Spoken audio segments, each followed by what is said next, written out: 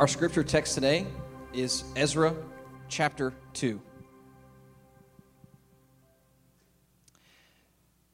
Now these were the people of the province who came up out of the captivity of those exiles whom Nebuchadnezzar, the king of Babylon, had carried captive to Babylonia. They returned to Jerusalem and Judah, each to his own town. They came with Zerubbabel, Jeshua, Nehemiah, Seraiah, Realiah, Mordecai, Bilshan, Mispar, Bigvai, Rehum, and Baanah. The number of the men of the people of Israel: the sons of Perosh, 2,172. The sons of Shephthai, 372. The sons of Arah, 775. The sons of Pahath Moab, namely the sons of Jeshua and Joab, 2,812. The sons of Elam, 1,254. The sons of Zatu, 945. The sons of Zakai, 760. The sons of Bani, 642. The sons of Bebai, 623. The sons of Asgad, 1,222. The sons of Adonikam, 666. The sons of Bigvai, 2,056. The sons of Adin, 454. The sons of Ater, namely Hezekiah, 98. The sons of Bezai, 323. The sons of Jorah, 112. The sons of Hashum, 223. The sons of Gibbar, 95. The sons of Bethlehem, 123. The men of Netophah, 56. The men of Anatoth, 128. The sons of Asmaveth, 42. The sons of Kiriatharim, Kephirah, and Beerot, 743. The sons of Ramah and Geba, 621. The men of Michmas, 122. The men of Bethel and Ai, 223. The sons of Nebo, 52. The sons of Magbish, 156. The sons of the other Elam, 1,254. The sons of Harim, 320. The sons of Lod, Hadid, and Ono, 725. The sons of Jericho, 345. The sons of Sanaa, 3,630. The priests, the sons of Jedediah, of the house of Jeshua, 973. The sons of Emer, 1,052. The sons of Pashur, 1,247. The sons of Harim, 1,017. The Levites, the sons of Jeshua and Kadmiel, of the sons of Hodaviah, 74. The singers, the sons of Asaph, 128. The sons of the gatekeepers, the sons of Shallum, the sons of Ater, the sons of Talom, the sons of Akub, the sons of Hatita, the sons of Shobai, in all, 139. The temple servants, the sons of Ziha, the sons of Hasupah, the sons of Tabaot, the sons of Keros, the sons of Siah, the sons of Pedon, the sons of Lebanah, the sons of Hagabah, the sons of Akub, the sons of Hagab, the sons of Shamalai, the sons of Hanan, the sons of Gidel, the sons of Gahar, the sons of Rehi, the sons of Rezin, the sons of Nekoda, the sons of Gazam, the sons of Uzzah, the sons of Pesai, the sons of Besai, the sons of Asna, the sons of Munim, the sons of Nephisim, the sons of Bakbuk, the sons of Hakufa, the sons of Harhur, the sons of Bazluth, the sons of Mehid, the sons of Harsha, the sons of Barkos, the sons of Sisera, the sons of Temah, the sons of Neziah, and the sons of Hatifa. The sons of Solomon's servants, the sons of Sotai, the sons of Hasopereth, the sons of Peruda, the sons of Jalah, the sons of Darkon, the sons of Gidel, the sons of Sheptaiti, the sons of Hatil, the sons of Pokereth Hazabaim, the sons of Ami. All the temple servants and the sons of Solomon's servants were 392. The following were those who came up from Tel Malal, Tel Harsha, Cherub, Adan, and Emer, though they could not prove that their fathers' houses or their descendant, whether they belonged to Israel. The sons of Deliah, the sons of Tobiah, and the sons of Nekoda, 652. Also of the sons of the priests, the sons of Habiah, the sons of Hakkoz, and the sons of Barzillai, who had taken a wife from the daughters of Barzillai, the Gileadite, and was called by their name. These sought their registration among those enrolled in the genealogies, but they were not found there, and so they were excluded from the priesthood as unclean. The governor told them that they were not to partake of the most holy food until there should be a priest to consult Urim and Thummim. The whole assembly together was 42,360. besides their male and female servants, of whom there was 7,337. And they had 200 male and female singers. Their horses were 736, their mules 245, their camels were 435, and their donkeys were 6,720. Some of the heads of the families, when they came to the house of the Lord that is in Jerusalem, made free will offerings for the house of God to erect it on its site. According to their ability, they gave to the treasury of the work 61,000 derricks of gold, 5,000 minas of silver, and 1,000 priests' garments. Now the priests, the Levites, some of the people, the singers, the gatekeepers, and the temple servants lived in their towns, and all the rest of Israel in their towns. This is the word of the Lord. God, this morning as we come to sit under your word, we acknowledge together that we believe that every single thing that you have said in the Bible is inspired by you. God, that you've given it for our profit. You've given it to make us men and women who know you, who love you, who worship you, and who walk in your ways. God, we ask this morning that you would draw our hearts to deeper levels of faith, open up our eyes to see who you are and to see who we are with more clarity because of your word. We humble ourselves before you and ask that you would speak to us today. You are our God, we are your people, and we open our hearts to you now. It's in Jesus' name that we worship and pray. Amen. Amen.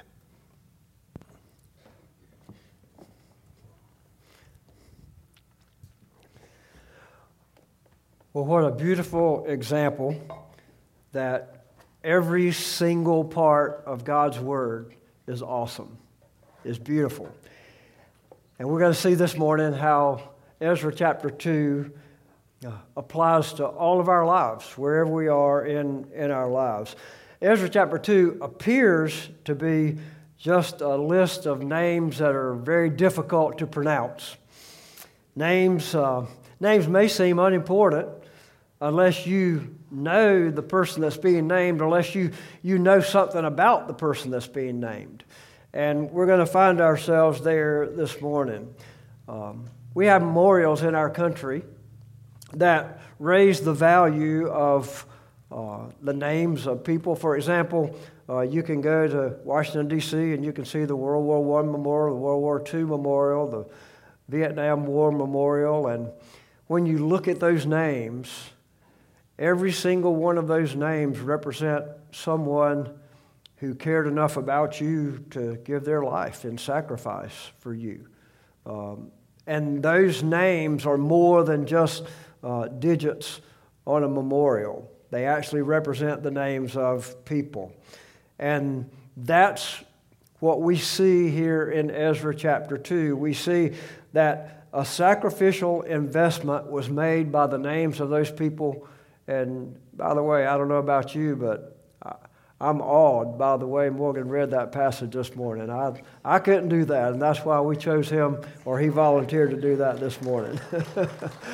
A few years ago, when Gail and I were just first married, we went home one Christmas to spend time with our family, and my mother sat down beside Gail and pulled out this book, and inside this book there was a family tree of her side of the family.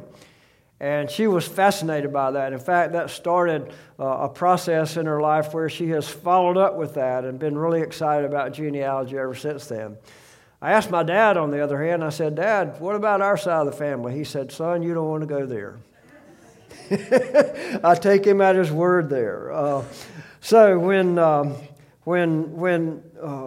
we move into the internet age, which we're living now, there are all kinds of processes and programs out there to help you trace your heritage, to trace your genealogy.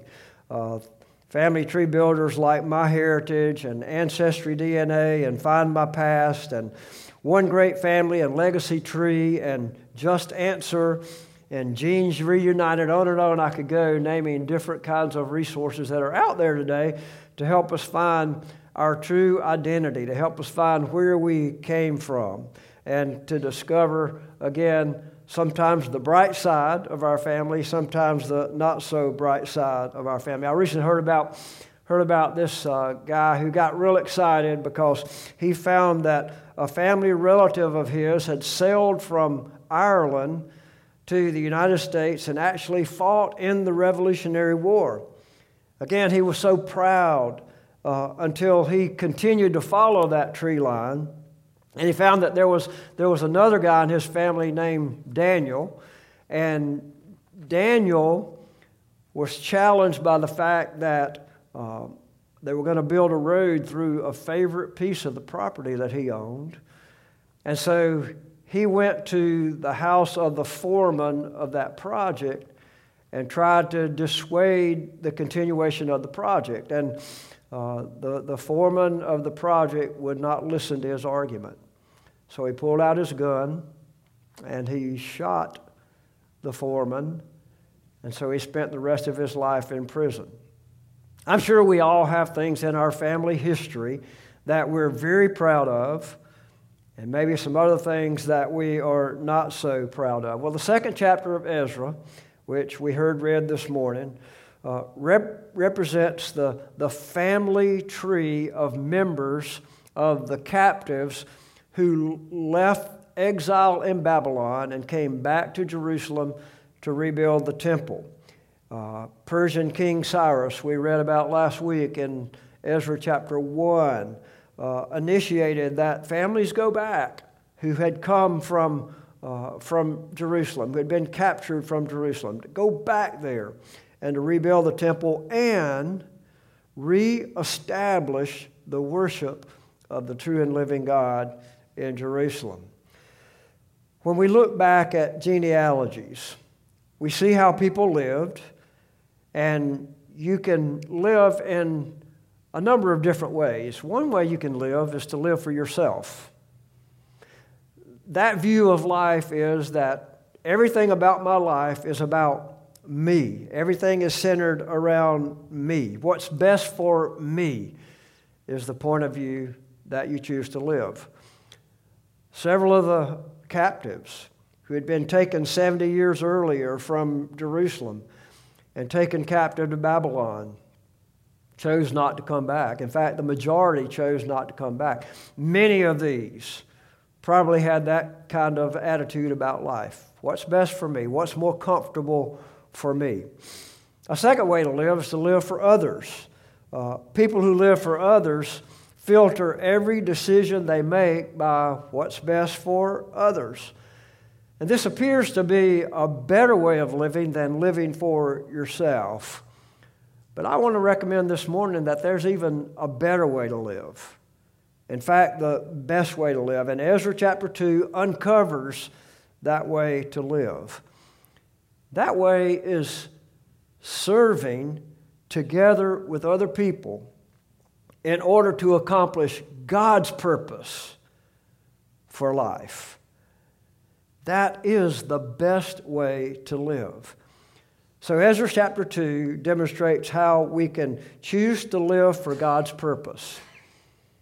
It's being restored by God in order to serve His purpose. So how do you do that? How do you live a life that's been restored by God to serve His purpose? Well, believe it or not, in this 70-verse chapter, we have the solution to that. So let's look at it. 3 ways. First of all, we serve according to our gifts. We see in verses 1 through 63 how God takes the individual gifts of people, molds them together in order to carry out His complete purpose. Verse 1 says, "Now these were the people of the province who came up out of the captivity of those exiles from Nebuchadnezzar, the king of Babylon, had carried captive to Babylonia. They returned to Jerusalem and Judah, each to his own town." So when these captives returned from exile and returned to their homeland, They returned to the land where their parents, their forefathers, their relatives had established and been taken from. I don't know about you, but I can just imagine how exciting these people must have been to be going back to the land where their relatives had talked so much about, had celebrated so much about, and had integrated into their life a pattern of living that had become a way of life for them. When our kids were elementary age, we carried them back out to Texas, where we spent 3 years of our life. We carried them out to the church where we had pastored, way out in the northwestern part of Texas, sort of a deserted kind of area, but oil rich. In fact, the oil industry was kind of at its height during that time. And it was so exciting to share stories with our kids about how we had lived there and what we had experienced, and let them experience a little taste of what we had experienced. That is nothing compared, though, to these exiles.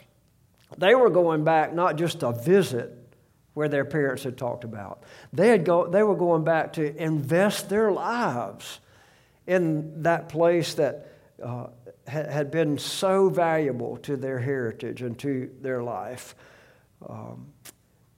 62 verses in Ezra name men and their families who used their gifts to reestablish the roots in Judah and rebuild the temple in Jerusalem. It's very noteworthy, at least to me, that the leaders who returned back to Israel were at the very top of the list. Look at verse 2. They came with Zerubbabel, Jeshua, Nehemiah, Seraiah, Realiah, Mordecai, Bilshan, Mizpar, Bigvai, Rehum, and Baanah.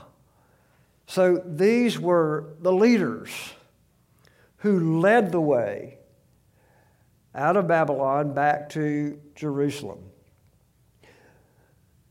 A church like ours, any church as far as that goes, any organization, will only rise to the level of the leadership that God provides actually stepping up and leading. It's one thing to have leadership. We all have leadership.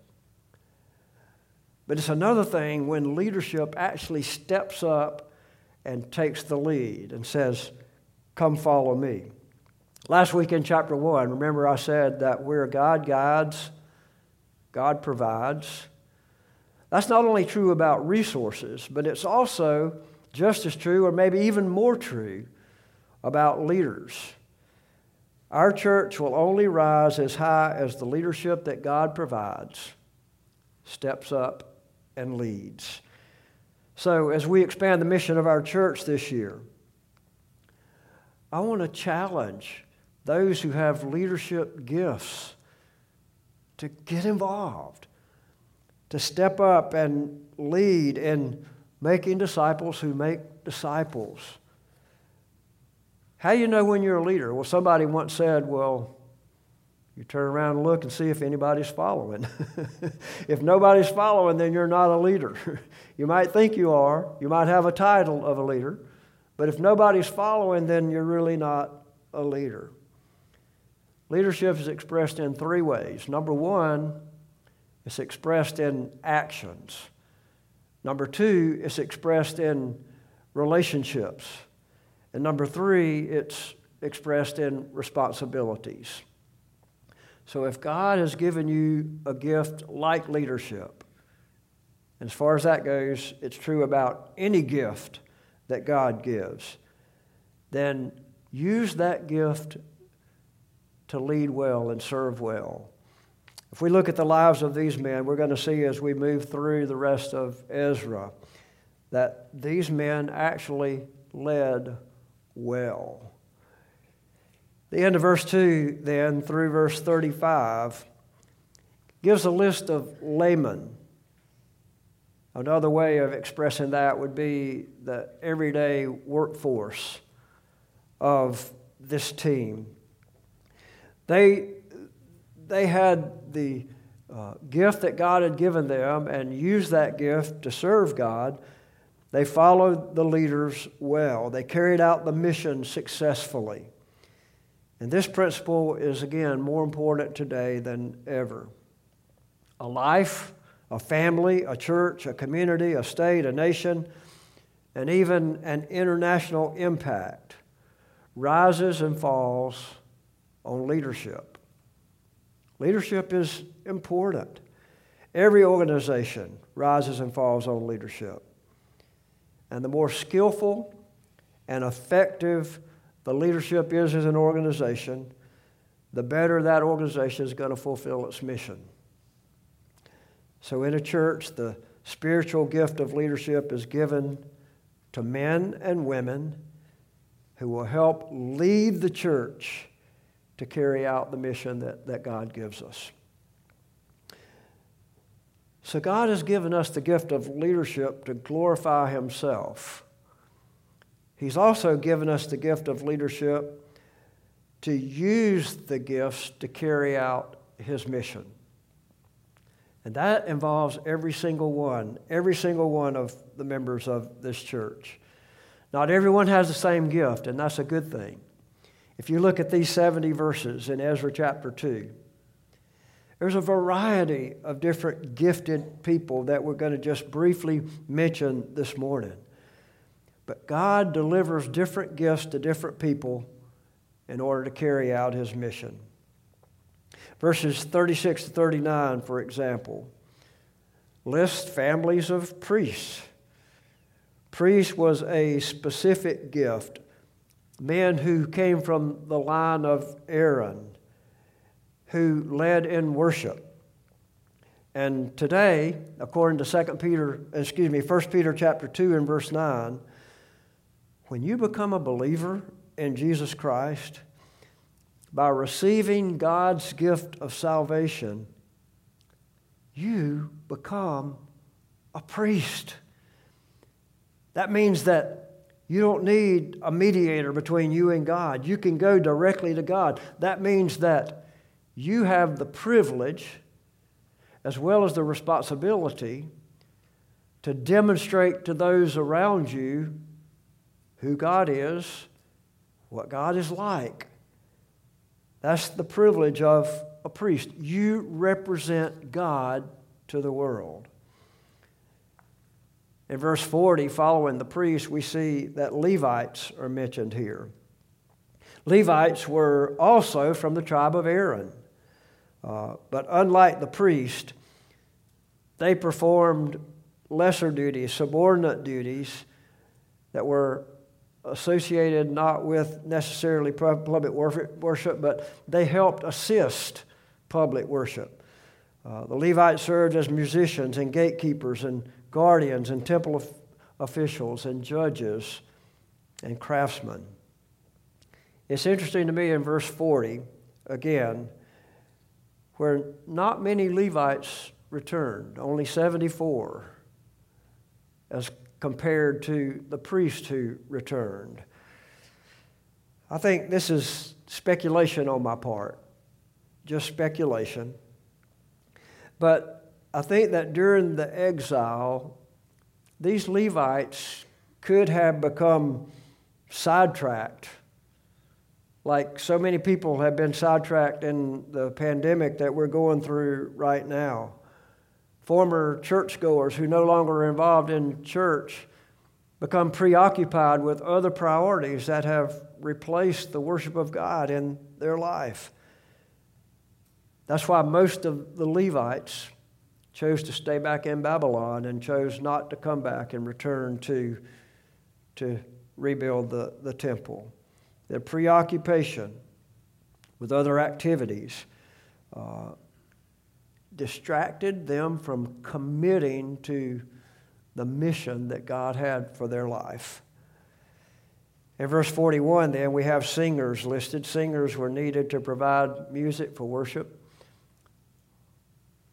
We're blessed with gifted musicians and singers in this church, and I never cease to be amazed at the leadership that God raises up in this area. This is a very important part of worship. It's a very vital part of worship. But worship is more than just singing.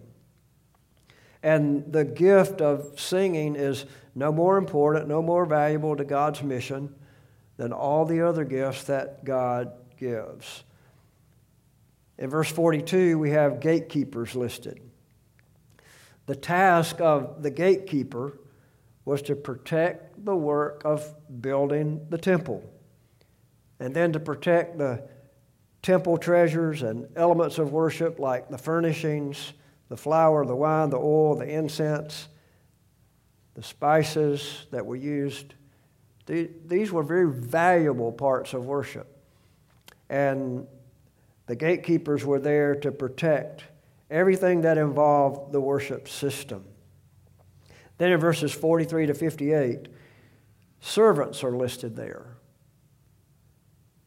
Now this might sound like a menial task, the task of a servant. Servants were used to carry out the supplemental tasks that needed to take place in order for worship to be effective. And I think the principle here is that even though they were described as servants, their role was still important, very important to the rebuilding of the temple and carrying out of worship in the temple. Then in verses 59 to 63, we have a list of those who could not prove their identity. Now, I want to settle here for just a minute, because their function was extremely limited. They couldn't prove their identity, and so they were restricted from serving certain roles in the temple. To their credit, they had responded to the call. They had come back from Babylon to rebuild the temple in Jerusalem. But they had to prove their identity before they were allowed to practice their gift. I hope you're aware that God always has, does now, and always will have very high standards for those who use the gifts that God gives to give glory to Him. God's standards and leading worship and doing ministry are very high. Last month, a pastor friend of mine shared with me that he had to ask his worship leader to step down from serving. The worship leader had an affair, had moved in with a woman that he had the affair with, and when the pastor confronted him about it, before storming out of the room and never returning to the church again, he accused the pastor of being narrow-minded and short-sighted. I want to remind us that God's standard of morality is critically important. And here's the key. This former worship leader showed no signs of remorse and no signs of repentance. He had disqualified himself, and he was blinded to the fact that he had disqualified himself. So here's my question. Can he be restored? Well, of course he can be restored. We're all guilty of sin. We're all guilty of sin. And God's standard leads us to repentance. And when we repent and turn away from our sin and receive God's forgiveness, then God gives us a new identity. These priests, for example, who had lost their identity to be restored, according to verse 63, the high priest used the Urim and the Thummim as a system of casting lots to determine whether they were legitimate or not. They needed divine guidance to establish the fact. Our identity today in being forgiven and restored comes by one thing and one thing alone. And that's accepting God's gift of salvation. That's what qualifies us to have a new identity. Identity is critical in serving God. And only in Jesus can we have the identity that welcomes us into the relationship with God and encourages us in serving God. So until God looks into the mirror of your life and my life and sees perfection, we're not qualified to serve. Now think about that for a minute. Until God looks into the mirror of your life and my life and sees perfection, we're not qualified to serve. There's only one way for that to happen, and that's saying yes to God's gift of salvation. And when you say yes to Jesus, you repent of your sin and turn away from your sin and make all of your life about serving and knowing Jesus, then God gives you a new DNA. And it only can come through the blood of Jesus. Trusting God's gift of salvation through Jesus gives you that new DNA, and when God looks at you, He sees perfection. He sees Jesus. I don't know about you, but that sounds like a good deal to me. How could you turn down an opportunity for God to bring you into His family, forgive you of your sin, and give you a whole new identity in Christ? He alone can cleanse us from our sin and give us that new identity. He alone can give us that perfect DNA. So is God calling you today to that kind of relationship with Him? If you've never come into a relationship with Him, I pray that today will be the day when you say, God, give me a new life. Give me Jesus. Give me your new DNA that can only come through the blood of Jesus. And then after being restored by Him, after being given a new life by Him, you can serve according to the gift that He's given you with all integrity that brings glory to Him. There's a passage in Romans chapter 12, verses 4 through 6. Here's what it says. For as in one body we have many members, and the members do not all have the same function, so we, though many, are one body in Christ, and individually members of one another, having gifts that differ according to the grace given to us. Let us use them. If you're a believer in Jesus Christ, God has given you a gift, and the purpose He's given that gift to you is to build up His body. Just like He gifted these men and women and families to go back to Jerusalem and rebuild the temple, God has given us a gift today to build up His body and to not just do ministry in the church, but also in the kingdom. Just like those exiles who returned to rebuild the temple, we can serve today according to our gifts. And I pray that we will be just as faithful as these families were in Ezra. Secondly, we see in verses 64 to 67 that we serve with what God provides. Verse 64 says, the whole assembly together was 42,360. Now, when we were hearing the passage read this morning, you saw numbers that were representative of each of the families, and numbers sometimes are very important. If you want to kind of get a perspective of 42,360, Some of you baseball freaks, the average Major League Baseball park in the United States today holds 42,672 people.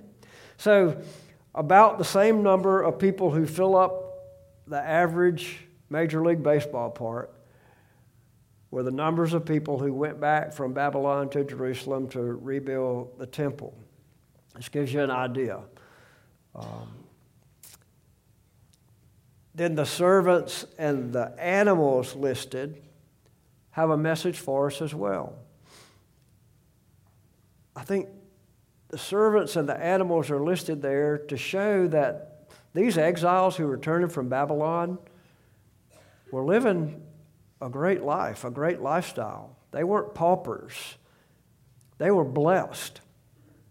They had fared well in Babylon. And the principle is this: no investment is minor in completing God's purpose. And all of creation was involved in God's mission. The horses, the donkeys, the camels, all of God's creation was involved in rebuilding the mission that God had set for the captives to build. Now, God has blessed us here at Palmetto Shores.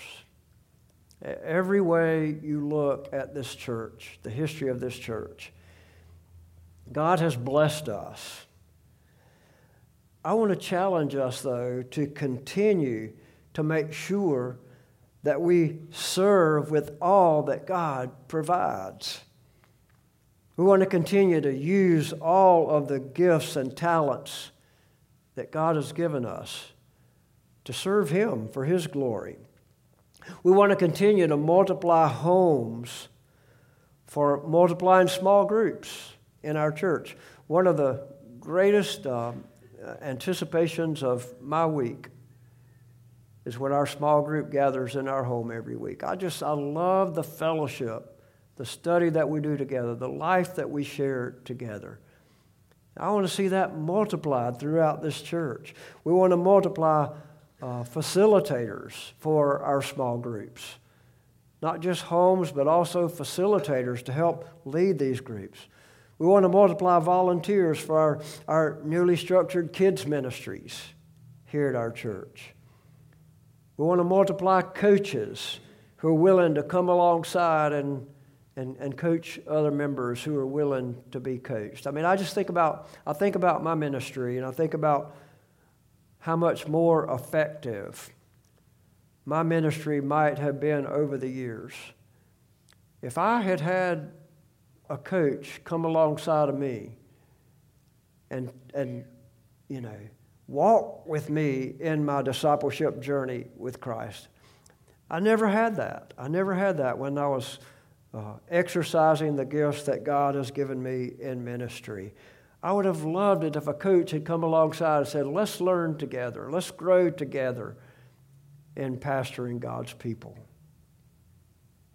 So I want to challenge you today to pray to sovereign God that He will reveal to you the gift that He's given you so that you can put your gift together with other gifts that God has put in this church to build toward accomplishing the mission that God has given us for Palmetto Shores Church. We serve according to our gifts. We serve with what God provides. And finally, this morning, this passage teaches us that we serve with worship of God in mind. We see that in verses 68 through 70. Some of these families, and this is astonishing to me, some of these families gave free will offerings. Now, a free will offering is an offering that's over and above the tithe. It's not just what is required or expected. Over and above the tithe. I did the math the best that I could this week on these numbers of gold and silver and priestly garments. These families donated more than $30 million on today's scale to assist in rebuilding the temple in Jerusalem. Again, they were not required to do it. It was a free will offering. So it tells me that these exiles came not only to work and rebuild the temple, but they came to worship, because a part of worship is giving. Worship is never complete without giving. These families gave what they could because they gave to what they cared about. And that's going to be true with every believer. We're going to give to what we care about. God's standard for giving is the tithe. It's 10% of our wealth. These families gave over and above the tithe. So giving a tenth of your earnings is a sign of your blessings. It's a sign that two things. Number one, you're being obedient to God. And number two, you're trusting God to take care of you. And so you are obedient in what you give to serve Him. Giving is a vital part of every worship experience. So reestablishing the temple was the key to restoring worship. And a vital part of worshiping God is not only serving, but also giving. It's not either or, it's both and. So we serve according to our gifts. We serve with what God provides. And we serve with the worship of God in mind. Verse 70 is key to apply into our life today. In fact, this is critical. Verse 70 reminds us that those who returned resettled in their homeland. Here's the principle. Serving God begins at home, with the family. I don't know how that strikes you, but when I think about the broader view of my family system, I'm a little bit convicted. In fact, I'm a lot convicted when it comes to serving my family. We serve where we're planted. And first of all, we're planted at home. Now, I know that our church supports missionaries around the world, and I'm thrilled. Thank you for being generous and supporting mission work at home and around the world. Do you know those who serve best on the foreign mission field are those who are already serving at home? They just take what they have established at home to another culture. This year, God willing, Luis plans to take another group to Spain to continue a ministry that we started a few years ago in Spain. The best missionaries are those who are just taking what you normally do at home to another culture. So where does it start? Well, it starts at home. So we serve according to our gifts. We serve with what God provides. And we serve with the worship of God, which starts where we're planted. Starts in the home. So how can we take these 70 verses, mostly names and numbers, and truly apply them to our life? Two things this morning. Number one, serve with our family. Serve with our family. Secondly, serve together to accomplish God's purpose. That starts by being a servant to our family, and then with our family, and then with our church family, and to the world. Again, 1 Peter chapter 2, verse 9 says, "But you are a chosen race, a royal priesthood, a holy nation, a people for his own possession, that you may proclaim the excellencies of him who called you out of darkness into his marvelous light. You, if you're a believer in Jesus Christ, you're a royal priesthood. And so the challenge from Ezra chapter 2 and the challenge from God's Word today is serve. Serve for the glory of God and for the mission of God. So once again, Ezra chapter 2 appears to be just a list of names that are difficult to pronounce. But I pray that you are joining me in listening to God's voice as he speaks from this passage. DNA matters. Who you are matters. And the joy of life comes through having the DNA of Jesus in your veins. The joy of life comes from serving to fulfill God's mission. It starts with relationship with him, receiving his DNA, and then letting it spill out to everybody in your life. God, I thank you today that your word is true, and your word is powerful. Your word does change our lives when we apply it to our life. I pray that in the next few minutes we will make decisions about what to do with this part of your word. God, I pray that you would continue to raise up members of this church who would take the gifts that you've given us and use our gifts to serve you. Through that, God, I pray that you'll be glorified and that your mission will be accomplished through us. In Jesus' name, now we continue to worship. Amen.